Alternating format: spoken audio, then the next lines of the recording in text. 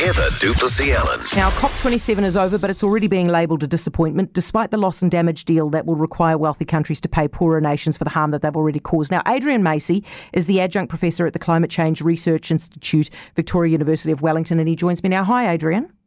Good afternoon. Do you think there's any point to these COPs? They're a necessity in that if you have a treaty, you need to have meetings of the parties to the treaty. But I think they're getting to a point where they're becoming less and less useful. Some have had huge achievements. The Paris COP was a huge achievement, and that's charted the way forward to dealing with global warming. We've got the temperature goals, all sorts of other things in there.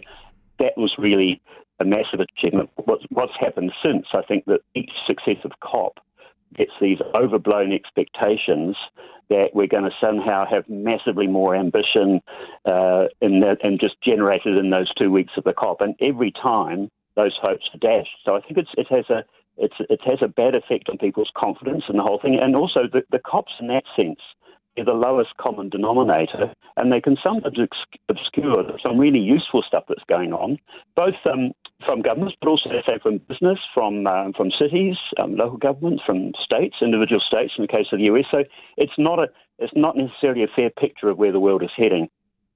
Adrian, do you think the focus on the loss and damage deal has put the focus in the wrong place?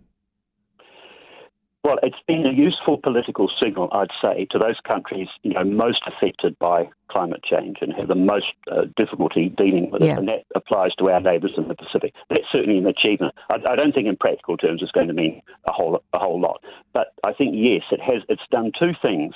It's been, because that's been the political focus of this meeting, it's been a distraction from the core business, which is actually limiting global warming. And the second thing it's done, it's made the negotiations revert to this very unproductive binary north-south, rich, poor, developing, totally outdated framework that they always lapse back into, and it always leads to stalemate and lack of progress. So yes, it's been unfortunate, I think, that you can't really identify any progress that this COP has made towards those Paris temperature goals. Adrian, it's good to talk to you. Thank you so much. Dr. Adrian Macy, Adjunct Professor, New Zealand Climate Change Research Institute at Victoria University of Wellington.